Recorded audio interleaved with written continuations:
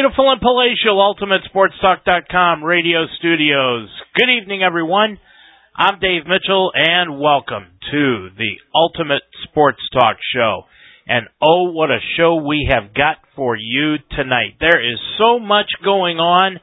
The Major League Baseball draft is happening, and boy, the Indians have 4 of the top 81 picks in this year's draft. If you're a Cleveland Indians fan, it's going to be a fun night for you this evening. And the Major League Club has the night off. Well, we're going to be talking about a lot of subjects here on tonight's show, as we normally do on our Thursday night get-together. But you can join us also by picking up the social media and sending us either an email or a tweet. You can email me at tonight's show at dmitch@ultimatesportstalk.com, or you can send me a tweet. My Twitter address is at OHBBCohost. That's at OHBBCohost. Well, there's a lot going on, like I said, in the world of sports this week. A baseball icon is gone. Don Zimmer passed away. We're going to look at that later on in the show.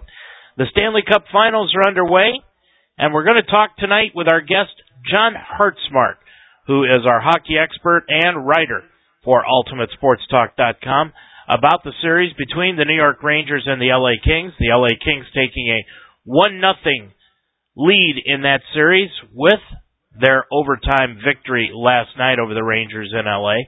The NBA Finals will begin tonight. That has the Miami Heat in San Antonio taking on the Spurs. One NBA team has a new old coach, while the Cleveland Cavaliers still have the first pick in the June 26th NBA draft, and they still need a head coach.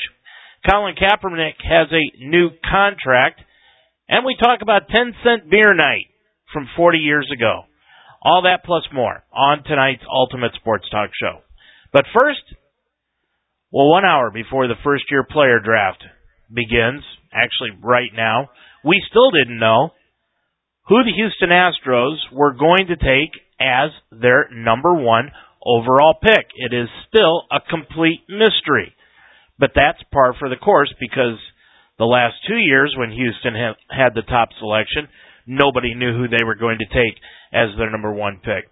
The 2014 Major League Baseball draft begins in just a few minutes, and Ryan Fagan from Sports Illustrated looks at the top 5 players in this year's draft crop. Carlos Rodon, a left-hander from NC State, has been the guy they've talked about really for the last couple of years as a potential number 1 pick. He still could go number 1 to the Astros. Brady Aiken is a prep lefty from Texas who doesn't quite throw 100, but he throws mid-90s. He's a tall guy. They like the way his motion is. He seems like he has an easy pitching motion. He could be number 1. There's a kid, Alex Jackson, a prep catcher. People talk about the way his hit tool is what they call it. He's the best bat, high school bat in the draft. Nick Gordon, who is the son of Tom Gordon, longtime Major League pitcher, brother of Dee Gordon, who's the Dodgers second baseman. He could go top 5. Tyler Kolek, a prep right-hander from Texas. He's hit 100 miles an hour on the radar already as a high school kid. He could go in the top 5. So it's going to be interesting to see who goes where and then how that causes the dominoes to fall. Well, the top 5 picks, as I said, the Houston Astros have the number 1 pick. Then number 2 is the Miami Marlins. Number 3 comes the Chicago White Sox. The Cubs are number 4. And the 5th team tonight, it will be the Minnesota Twins. So that's your top 5 picks for this year's Major League Baseball draft. Now, remember, the Major League Baseball draft is a lot different from what the NBA and the NFL drafts are. First of all, you cannot trade the draft picks. Secondly, if a first-year player, which is what this is, the first-year draft, if they are selected, they do not have to go pro, especially if it's a high school player. They can opt to go to college. If they don't get the contract that they want from a Major League ball club, they can opt to go to college. And if they do select a college player, the college player doesn't have to go pro. So there is sort of a catch-22 there for the professional ball clubs. Nonetheless, that's going on, and as soon as that number 1 pick is selected, we will let you know who it is. Well, a strange thing happened in Cuyahoga County today, and it raised the question, do you believe the tax money that you pay should go towards a winning franchise rather than a losing one? Well, most people would tell you, yeah, they'd like that to happen, but realistically, it can't. Owners cannot predict injuries. They cannot predict what free agents will do, whether if they come or they go. And the fact that players want the best situation for themselves, they can't control that. But Cuyahoga County executive Ed Fitzgerald said that he is trying to level the playing field in Cleveland on the condition of providing public support for professional sports, and he thinks it's fair game. Here's what he's saying. Fitzgerald rolled out a proposal today to award 20% of the sin tax, an estimated $2.7 million a year, for upkeep at Cleveland's pro sports stadiums based on, at least in part, on how well the teams who use them play. He calls this idea a win tax rather than a sin tax. Now, the voters already approved a 20-year extension of the sin tax, which is a county-wide tax on alcohol and cigarettes. And that's to pay for the upkeep to First Energy Stadium, where the Browns play, Progressive Field, where the Indians play, and Quicken Loans Arena, where the Cavaliers play. Now, they passed that just about 30 days ago. In other words, the sin tax is only on people who buy alcohol or cigarettes, and only those who purchase those items are taxed, not anyone else. That's the way those stadiums were built, and that's the way that the voters decided this past May that they want to continue to keep the upkeep on them. As I said, this is for the upkeep only. The stadiums are leased by the teams that play in them. So what Fitzgerald is saying is tantamount to you renting a house, and if the plumbing needs fixed, under Fitzgerald's plan, if it applied to the house that you're renting, if your place is nice but your landlord has a losing record on the softball field, your plumbing could go unfixed. Fitzgerald argues that if fans are going to support the Browns, Cavs, and Indians games with their tax money, which they don't, it's only those people that buy alcohol and cigarettes. Beleaguered Cleveland sports fans deserve a return on their investment. Wouldn't every sports fan want that? Wouldn't they want a return on their investment? But there's no guarantee of that. Fitzgerald also said there's a correlation between winning sports teams and economic development. Well, he's right there. I'll give him that. And he used as an example LeBron James leaving the Cavaliers in 2010 and how tax collections went down after LeBron left Cleveland. Well, tax collections went down, so did a lot of other things. It affected small businesses around the arena and in downtown Cleveland. Not as many people were showing up, of course, but what could the Cavaliers owner Dan Gilbert do about it? LeBron didn't give Gilbert a chance to compete to even sign him. He just up and went to Miami. So in this scenario, the teams could go unfixed, the stadiums could go unfixed just simply because a player left. Now, is that the spirit of the law that the people voted to approve? I don't think so. Nate Kelly, Fitzgerald's special assistant for economic development in Cuyahoga County, said Fitzgerald's proposal is no different than requiring companies that accept tax incentives to deliver a certain number of jobs, as the county currently does. Well, let's look at that. There are a certain number of jobs that every roster has. The Cavs have 15. That's the number of players on a roster in the regular season. The Browns have 53. The Indians have their 40-man roster. Plus, you have front office jobs that each teams have. Then they have the secretarial pools, everything else. These teams are already adding to the tax base of the county. Let's face it, there really isn't any reason to go downtown to any major city other than to see an athletic event at night. Why? I'm going to raise this question, and I'm sorry to the people in Detroit, but why in the world would anybody go into downtown Detroit for any other reason at night other than to see a Tiger game or a Lions game on Sunday. What's in Brooklyn other than the Nets? There's nothing in downtown Denver other than the Nuggets at night. That's just a little nugget around the league. Fitzgerald says that this is only a starting point. To me, it's a finishing point. You see, you've got to remember that Ed Fitzgerald is also running for governor of the state of Ohio. And he is trying to make a splash. Nobody knows who's running against Kasich as governor of Ohio. I didn't even know that Ed Fitzgerald was running for governor until the other day, and I keep on top of politics. I hate bringing up politics in this environment, but in this case, you almost have to because sometimes the two mesh. The people of Cuyahoga County have spoken. They've passed the syntax. The syntax was designed and voted upon to keep the stadiums up to date. If First Energy Stadium, Progressive Field, and Quicken Loans Arena need fixing, it is the county's responsibility to fix the problem inside that stadium, not to make it some contest. After all, if we had this contest in effect in the early 1990s, the Browns would have never left Cleveland, and the Indians would be playing in Miami now.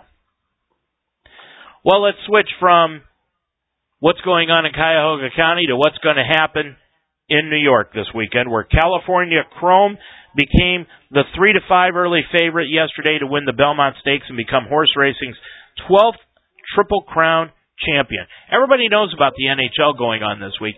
Everybody knows about the NBA going on this week. But California Chrome has already won the Kentucky Derby. He's already won the Preakness. And he's going to break from the number 2 post under Victor Espinoza on Saturday at Belmont Park.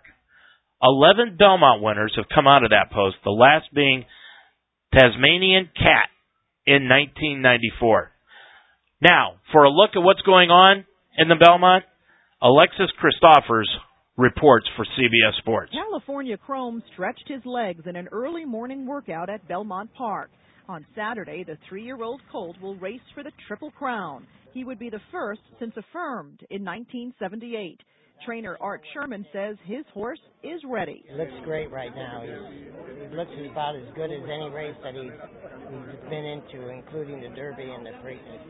California Chrome drew the number 2 gate position, which went over well with jockey Victor Espinoza.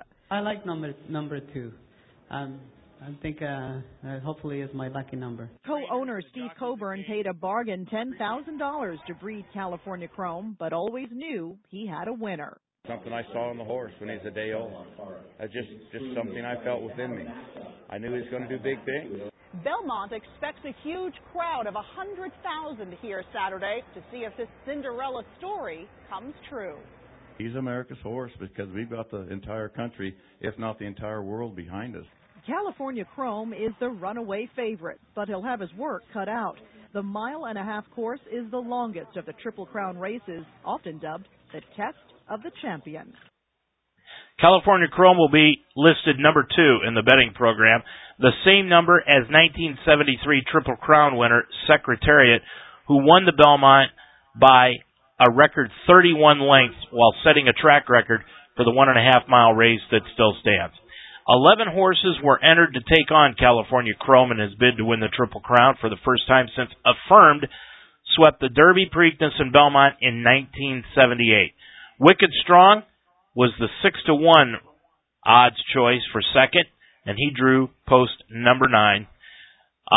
The colt finished 4th after an unlucky trip in the Derby. He set out the Preakness and comes into the Belmont off of a 5-week rest. Well, as I said, we'd keep you up to date as to what's going on in the Major League Baseball draft, and the Houston Astros have selected as their number 1 pick Brady Aiken. Aiken is a left-handed pitcher from Cathedral High School in California, and we've got a scouting report on Brady Aiken. In 2013, scouts visited Cathedral Catholic frequently to watch lefty Steven Gonsalves. They're back in 2014 to see Aiken, who emerged as the top prep arm in the class. He has an intriguing combination of size, stuff, and pitchability that has him looking like a first-round candidate. The big lefty, who threw extremely well for Team USA this past summer, has shown increased velocity this spring, maintaining it deep into starts. He has an excellent breaking ball to go along with it, as well as a good feel for his changeup, and can throw all three offerings for strikes. Gonsalves was the highest drafted Cathedral Catholic player ever, but Aiken should eclipse him by plenty. Well, we'll see what happens. As I said, the Houston Astros took him. He's a big, strong, left-handed pitcher. Now, he comes from Cathedral Catholic. Now, other high school left-handed pitchers taken first overall, of course, David Clyde from the Texas Rangers back in 1973, and Brian Taylor back in 1979 with the New York Mets. Neither one of them panned out very well, but keep in mind that most of them were brought up extremely early. Now, the team on the clock right now are the Miami Marlins, and most people would say that maybe the best bat in this draft belongs to Alex Jackson, who is a high school catcher. Now, most of the time, catchers are not a very high draft pick, but Alex Jackson is expected to go high, and like I said, we've got a scouting report on him also. Whatever position Jackson ends up playing, his bat is sure to carry him. The Rancho Bernardo product has tremendous raw power from the right side of the plate and has shown the ability to compete well against the best the country has to offer. He's caught and played the outfield during his prep career. Look for any team that takes him early on in the draft to give him every opportunity to stick behind the plate. He's not without tools there, with good hands and a strong arm to go along with natural leadership skills. High school backstops don't often go near the top of the first round, but Jackson has the chance to buck that trend. See, that's the big thing. Jackson is going to have to buck the trend, as you heard there on our scouting report, just to be drafted in the top 5. It's hard to tell what is going to happen with this kid. He could make a dramatic fall, or he could continue to climb up the ladder as far as what happens here on the Major League Baseball draft. That is what is going on so far. As I said, Brady Aiken, the number 1 pick in the first round, and now the number 2 pick is being selected by the Miami Marlins, and let's see who that will be as we look at it here on the Major League Baseball Network. Miami has selected Tyler Kolek, a right-handed pitcher from Shepherd High School in Texas. Tyler Kolek is the number 2 pick in the Major League Baseball draft for tonight. Now, as I said earlier, the next remaining 5 picks, the Chicago White Sox are on the clock right now with the number 3 pick. Then come the Chicago Cubs at number 4. At number 5 are the Minnesota Twins. Seattle will have the number 6 pick, and the number 7 pick belongs to the Philadelphia Phillies, and who knows what they will be doing. But nonetheless, that is what is happening so far here on the Major League Baseball draft. And as I said, Brady Aiken, number 1, and Tyler Kolek is number 2 in that. Well, let's move over to the NHL and talk about what happened last night in the Stanley Cup playoffs. It's an overstatement to say that the New York Rangers had to win Game 1. It isn't an overstatement to say that they should have, and that their hopes of winning the 2014 Stanley Cup have now diminished thanks to their inability to execute.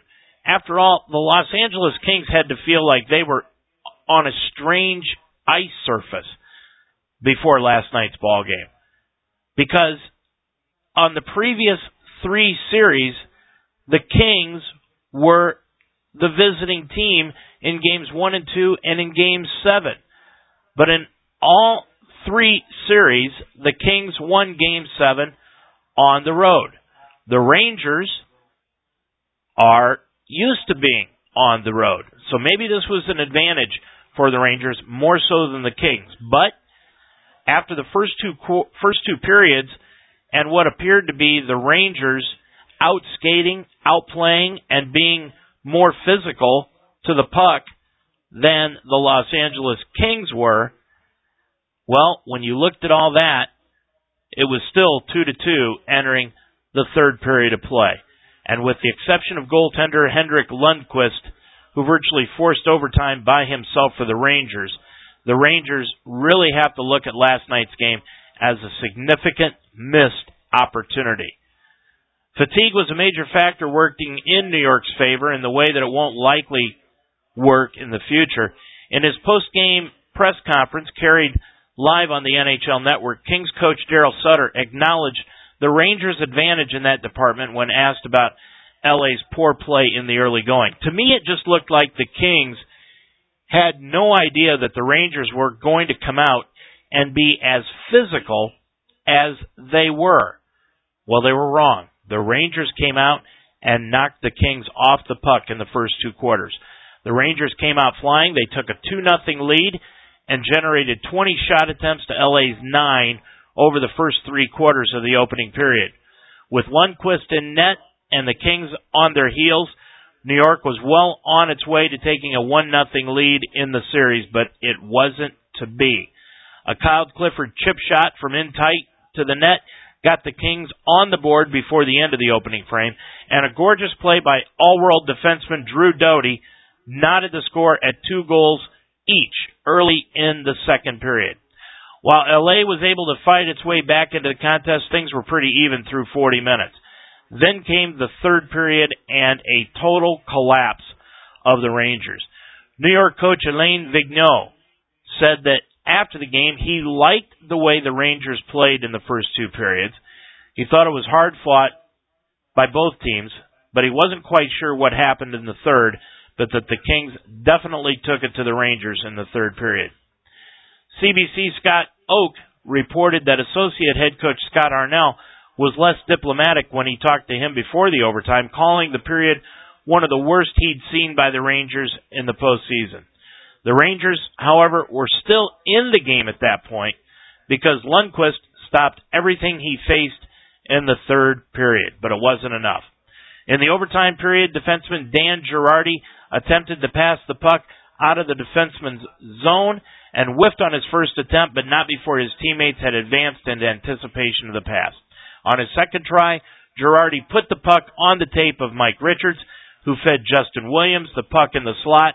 Williams, who had plenty of time and space, ended the game. After the game, there was a lot being said.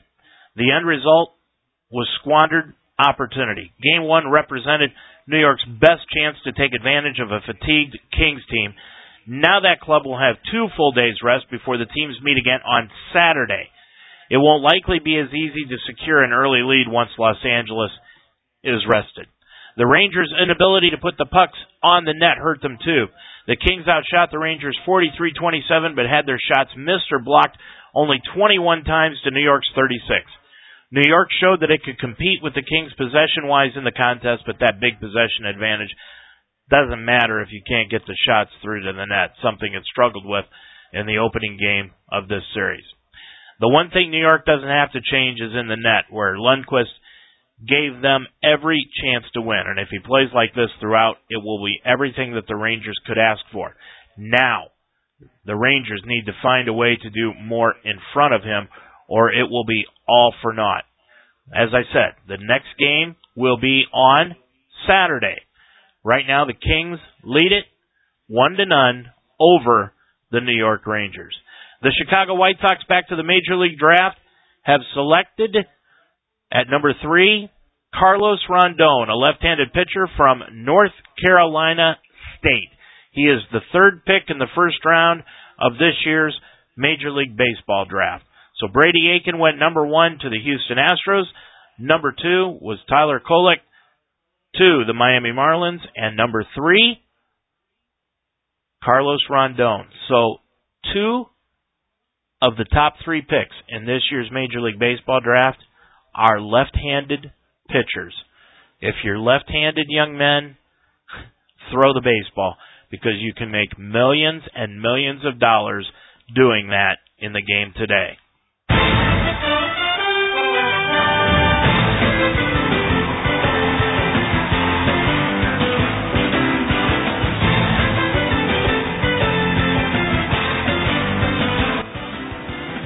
Well, as we already talked about, the NHL began last night, and the NBA begins tonight. It's the San Antonio Spurs taking on the Miami Heat in the NBA Championship Series. And the Miami Heat might be staring at a mile-long list of historical implications as they prepare for the 2014 Finals against the San Antonio Spurs tonight. But LeBron James sounds like he would prefer to just tone it all out for the time being and just concentrate on basketball. The Heat are the first team since the Boston Celtics in the 1980s to advance to the finals in 4 straight years, and they can become just the second team to three-peat during the post-Michael Jordan era, joining the 2000-2002 Los Angeles Lakers. In the meantime, James can claim the 3rd title of his career, taking him halfway to Jordan's career total of 6 rings. James can also become only the 3rd player to ever win 3 consecutive Finals MVP awards, joining Jordan and, of course, Shaq. Want to dig in even deeper into this series? Well, a 2014 championship would push James' overall Finals record to 3-2 overall, putting him above the 500 mark for the first time in his career. He would also be able to claim a 2-1 advantage over Tim Duncan in their personal Finals matchup. Still, this is going to be a tough step for the Heat to take. The Spurs have a chip on their shoulder from last year and want to prove that they should be the defending champions. Instead, Miami is. ESPN's Antonio Davis examines the matchup between the Spurs and the Heat. Well, I think if you have Miami's big three, you're going to have to make sure that their starters are the best here. I'm going to give them the edge. They've proven that any time they can carry a game, so I'm going to go with Miami with that one. Bench, I'm going with the Spurs. When you bring Boris Diaw in, he creates a lot of different problems from everybody. Ginobili is another guy, and, depending on how Tony Parker feels, he can handle the ball, make plays, knock down threes. I'm going with the bench with the Spurs. Defense, I'm going to go with the Spurs again. I just feel like when you got those 2 bigs back there protecting the paint, it's going to be very difficult for Miami to continue to attack and make plays by kicking the ball out to the three-point line. This is going to be the deciding factor to me. In games proceeding, game after game, who's going to make the big shot? Last year, it was Miami with Ray Allen with that big hit. This year, I think it's going to be San Antonio. They're going to be poised enough to get down in clutch time, make the necessary play, make the big shot. Losing in the finals would carry ramifications, namely that James would drop to 2-3 in career finals overall, and that he would have 2 finals losses during his prime years at age 26 and at age 29. Jordan, of course, went a perfect 6-0 in the finals and never needed a Game 7 to do it.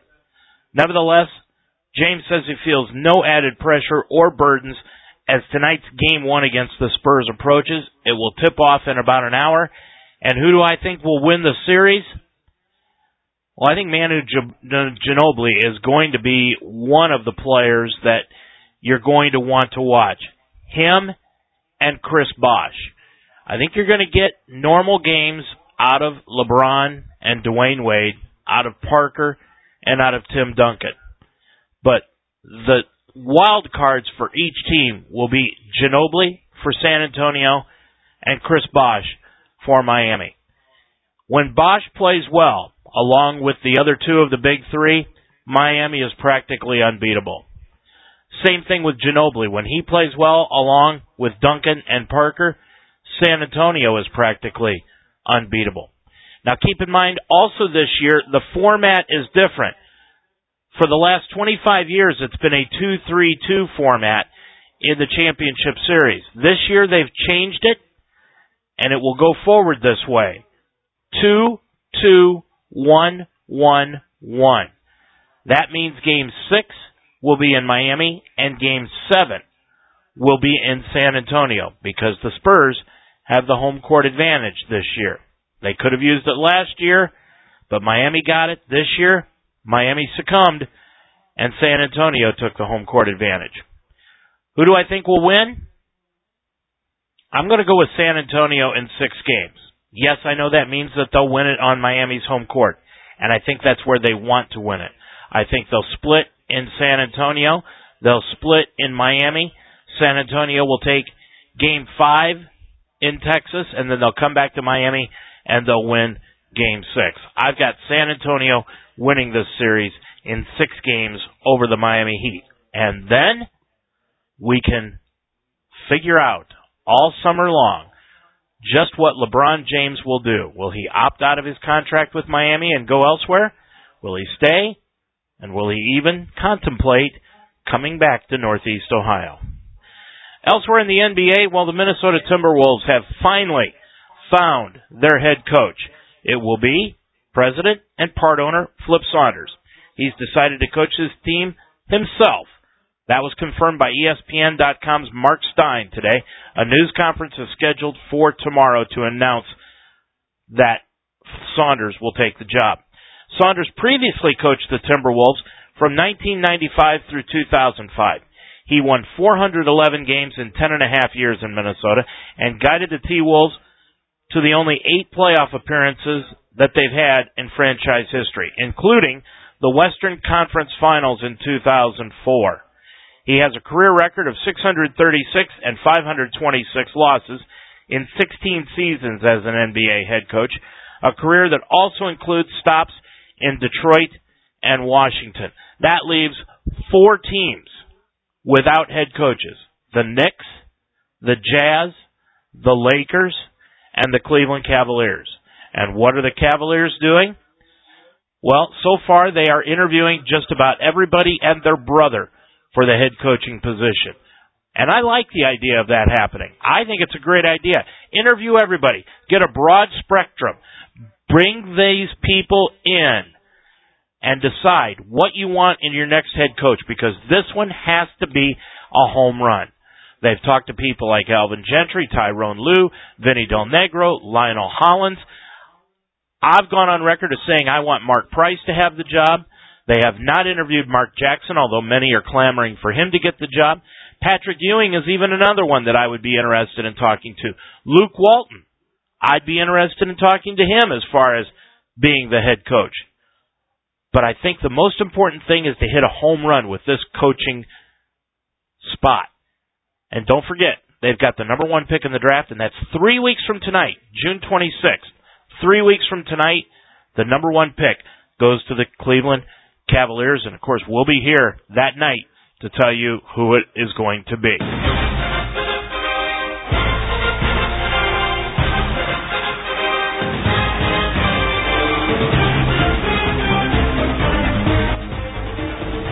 Did anybody see the game last night, the long game that ended just after 2 o'clock this morning in Cleveland? No, believe it or not, I did not stay up and watch the game last night. I really didn't. I saw this on replays. But in the 5th inning, David Ortiz came to the plate. Now, I was in David Ortiz's corner for a while in the David Price incident a couple of weeks ago. Remember that? Where Price hit Ortiz, and Ortiz got upset about it because of an incident that happened towards the end of last year. Well, I was in Ortiz's back pocket, so to speak, for that incident. I've changed my mind. Last night, Ortiz hit a home run off of Corey Kluber in the 5th inning to cut a 2-0 Indians lead to 2-1. And Ortiz stood at home plate for a solid 5 seconds, watching the home run go deep into the right field stands at Progressive Field. Now, Ortiz can't have it both ways, folks. I'm sorry. Ortiz can't sit there and complain about being brushed back or hit when he pulls antics like this. There was absolutely no reason for him to do that last night. He was the most egotistical player on the field. He always is. I can live with that.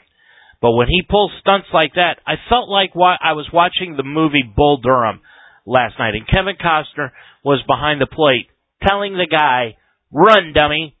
And if I was Yan Gomes behind the plate last night, I would have stood there and told David Ortiz, "Run, dummy," and see if he could have understood that he should run out a home run. Not in David Ortiz's corner anymore.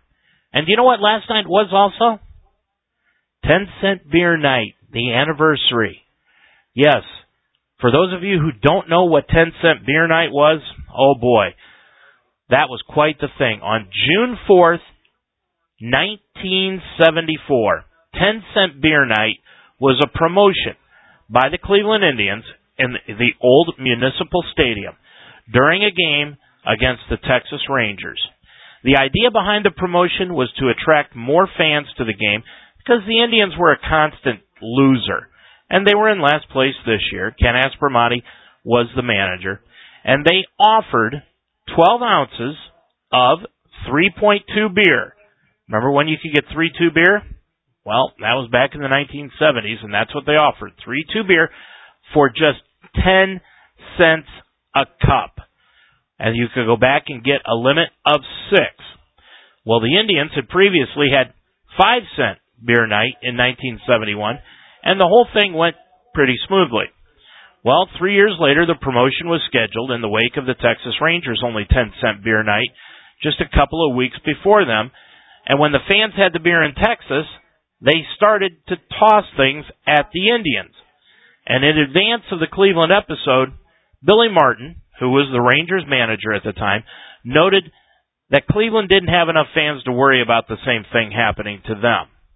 Well, sports radio talk show host Pete Franklin, if you remember him on old 3WE, which is now WTAM right now, spent an entire week on the radio whipping Cleveland fans into a frenzy over the Billy Martin insult. The night began, June 4th, with only one beer truck at the stadium to pour beer. Now, there was one girl pouring and one taking the money. And that is what started the melee outside. When the girls became so overwhelmed with everyone coming to get beer, they walked off the job, leaving people to just grab the spigots and pouring their own drinks. They even had to bring in another beer truck. But obviously, more innings passed, more beer was flowing, the fans became heavily intoxicated, culminating in a riot in the ninth inning, which caused the game to be forfeited by the Indians due to the crowd's unsurmountable rowdiness and because the game could not be resumed in a timely manner. Nestor Shylock, the home plate umpire, was hit over the head with a chair. When that happened, he decided that was it. Enough was enough. One inebriated Indian fan lit the match when he came at Rangers outfielder Jeff Burroughs from the bleachers. I just wanted to get his hat. So I ran up behind Jeff Burroughs, and I had it in my hand, and then I dropped it. And so I went down to pick it up, and I looked up, and he looked at me, and I said, oh, hell. He kicked me right in the thigh, and he stumbled and fell down from the kick, and then the fans just really started pouring in. Now there's another group of morons running around in the outfield. Billy Martin said that he thought that Burroughs had been knocked down, and so he gets a bat and says, boys, let's go get him. Now it's a full-scale riot. There has to be 200 people and more coming on the field. Had it not been for the Indians players coming out to help us, it had been a real tragedy. Hargrove has got some kid on the ground, and he is really administering a beating. That fella came up and hit him from behind is what happened. One of the Indians players, Tom Hilgendorf, got hit with a piece of a chair. Oh, this is absolute tragedy. I have never seen anything as disgusting as this. I haven't either. That was Joe Tate and Herb Score, the Indians announcers back in 1974. Of course, Joe Tate was the colossal Cleveland Cavaliers announcer for close to 40-some years. Mike Hargrove, you also heard him in that tape, was a player for the Texas Rangers then. That was his rookie year with the Rangers. He was a first baseman. Of course, he later became a player and then manager for the Indians. And even the late Tim Russert, remember him? Died a few years ago, used to be of Meet the Press fame on NBC. He was at the game. And as Dan Coughlin, a former Plain Dealer writer and Channel 8 announcer in Cleveland, would say, Russert came to the game with $2. You do the math on how many he had. You would have thought that this would be the first and only time the Indians would have held this kind of promotion. after the embarrassment and a forfeit. But you would be wrong. 1 month later, they held this thing again with more security and without any incident. Last night, the 40-year anniversary of 10-cent beer night at Cleveland Municipal Stadium. Well, as we always do on the show, on Ultimate Sports Talk, let's go into the Major League Baseball standings and tell you what's happening this week. And let's start in the National League this evening. And we'll start in the National League East, where the Atlanta Braves are leading the division by a half a game over the Miami Marlins. Believe it or not, Miami, 3 games above 500 and only a half a game behind Atlanta in the National League East. Then comes Washington, a game and a half back at 29 and 28. The New York Mets and Philadelphia Phillies round out the Eastern Division. In the National League Central, it is the Milwaukee Brewers leading by 4 games over the St. Louis Cardinals. The Brew Crew with a 35 and 25 mark. St. Louis 31 and 29. Then comes Pittsburgh. The Pirates have caught fire lately. They're 28 and 31, 6.5 back. And after the loss this afternoon to the Giants, the Reds have dropped to 27 and 31, 7 games behind the first place Brewers and in 4th place in the Central. And the Cubs are in last place. And in the National League West, the team with the best record in baseball, the San Francisco Giants. They're 39 and 21. They lead by 8.5 games going into tonight's action over the Los Angeles Dodgers. Then comes Colorado 10 out, San Diego 12 out, and Arizona is in last place, 14.5 out. Who's the hottest team in the American League right now? Well, don't look, but it's the Cleveland Indians. They are in 3rd place in the American League Central Division, behind Detroit. Detroit 31 and 25, but they've lost 5 in a row. The White Sox are 31 and 30. They're 2.5 games behind Detroit. Cleveland's off tonight, but they're at even 500 at 30 and 30. But they've won 6 in a row. They have cut a 10.5 game margin 3 weeks ago to Detroit, down to 3 games back now in the first week of June. Minnesota is in 4th place, 3.5 games back, and Kansas City now mired in last place, 4.5 games out at 28 and 31. In the Eastern Division of the American League, it's Toronto. Matter of fact, they've got the 2nd best record in the American League behind the Oakland A's, but we'll get into that in just a moment. Toronto, 37 and 24. They've won 5 in a row, and they lead by 5 games over Baltimore at 30 and 27. They lead by 6 games over the Yankees. They lead by 9 games over Boston, and they lead by 13.5 games over Tampa Bay. And in the AL West, the team with the best record in the American League, it's the Oakland A's. And all you got to do is go out to the Bay Area in California to find the 2 best teams in baseball, San Francisco and Oakland. Oakland leading the Western Division of the American League with a 37 and 23 mark. They are 5 games up on the Los Angeles Angels. They're 5.5 games up on Seattle, 7.5 games on top of Texas, and Houston playing good ball right now. They've won 7 of their last 10, but they're still 25 and 35, mired in last place in the Western Division, but they do not have the worst record in baseball. No, they don't. That is a first for the Houston Astros in a long time this late in the baseball season. That's a look at the standings for tonight. Now we've got some sad news in Major League Baseball. Don Zimmer, a revered figure in his 66 years in Major League Baseball, died yesterday, less than 2 months after undergoing heart surgery. He was 83 years old. Zimmer's colorful personality and his deep love of the game prompted him to say he never worked a day in his life. And he was probably right. He had a 12-year Major League playing career, but rose to notoriety in more than 30 years as a coach, manager, and advisor, most recently with the Tampa Bay Rays. Zimmer was the senior advisor for the Rays and still suited up with the club during spring training. He had been hospitalized since having heart surgery on April 16th. His son, Tom, told the Tampa Bay Times that Zimmer went peacefully into the night. Zimmer once said he had the greatest life anyone could imagine. No kidding, because he was all baseball all the time. Tonight, we reflect back on the life of Don Zimmer. We tip our cap to the last of the boys of summer, one with a lifelong love of the game. So much so, he married his high school sweetheart, Soot, upon the very place he held most dear, home plate, before earning his way to Ebbets Field in 1954. A shortstop for Dodger clubs graced by the iconic Jackie Robinson, he captured the first of 6 World Series rings in 55 and would play for 5 major league teams across a dozen seasons. Zim embarked on a coaching career in the bigs with Montreal, the first of 9 major league uniforms he wore as a coach or manager, skippering his way into the Red Sox Hall of Fame and leading the Cubs to a division pennant as the National League Manager of the Year in '89. Zim was in the spotlight with Joe Torre in Yankee Stadium, as a bench coach by Joe's side as the Bronx Bombers won 4 World Series. Yet through his travels to so many ballparks, Zim treasured the Bay Area as his true home.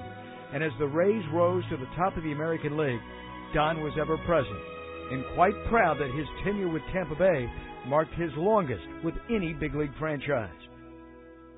This spring marked Zim's final opening day. On that afternoon in the Trop, skipper Joe Maddon and the Rays poured out their hearts. Do all the good you can in all the ways you can for as long as you ever can. Don Zimmer did, and that's a life to be cheered. Zimmer played with Jackie Robinson, went out to dinner with Babe Ruth, and proudly boasted that he never took a paycheck from anyone other than a baseball team. He loved to hit and run and is one of the few managers to have a winning season with the Chicago Cubs. Zimmer is also one of the few to be loved in both Boston and New York. He won a championship with the Dodgers as a player, and as you heard in that eulogy, 4 World Series titles in a 5-year span with Joe Torre and the New York Yankees. He was beloved by the Yankee players, most notably Derek Jeter during his stint as Joe Torre's aide. Zimmer often referred to Jeter as his favorite pupil. Joe Torre remembers his friend and former bench coach. He loved the game of baseball, loved being around young players. Just that way about him that just made you feel good when you were in his company. He really opened my eyes to some strategy. We agreed on stuff where, I wouldn't try his bases loaded hit and run, although he kiddingly tried to get me to do that a couple of times. It was all about baseball. It was all about his love for the game and the fact that he just loved being in uniform. Tampa Bay was but a final stop on his baseball odyssey, where Zimmer bounced from franchise to franchise. He was serving as an advisor to the front office and Rays manager Joe Maddon. And does Maddon need an advisor? Yeah, Maddon said he did. And last night, Maddon spoke about the times that Don Zimmer would come into his office after a ball game. Really difficult evening. I found out about the 3rd or the 4th inning. Attempted to address the boys. It's not easy. We lost a good buddy tonight. I'm totally going to miss his advice. He used to come in here a lot of times prior to the games, and he'd bring me that little bag of Coney Island hot dogs, and we'd sit here and talk about what was going on, and he sorely missed at this moment. When the team was struggling like this at all, I'd always sig him on a couple guys, and always had some great advice. From us to the entire family, so sorry for your loss. He always had that look in his eye. He was always definitely engaged all the time in the moment. But it was always about winning. It was always about whatever it took to win. His thing, he used to tell me all the time, if it sticks in your mind, just do it. In other words, don't vacillate with your decisions. That's the advice that he gave me often. He was kind of a maverick when he managed back in the day, and he did a lot of. We've been looking for that opportunity to start the runners with the bases loaded, 1 out. I guess he did that back in the day with the Cubs. So different thoughts like that he would always give me. We'd always go over different situations. You could not help but like Don Zimmer. A stroke in 2008 slowed him significantly, but he still was a fixture with the club every spring. Cincinnati Reds announcer Tom Brenneman, doing a Fox game one Saturday night, once said Don Zimmer was the face of baseball. Well, that face is now gone, and baseball is the loser because of it. Don Zimmer, is gone at the age of 83.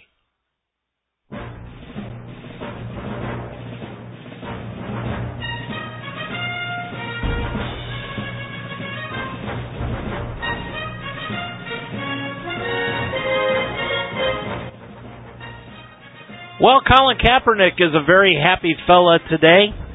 The San Francisco 49ers decided it wasn't worth waiting any longer to lock up their franchise quarterback for a long haul, so they took care of it in 3 days. They started negotiations on Sunday night, and they signed Kaepernick to a contract yesterday.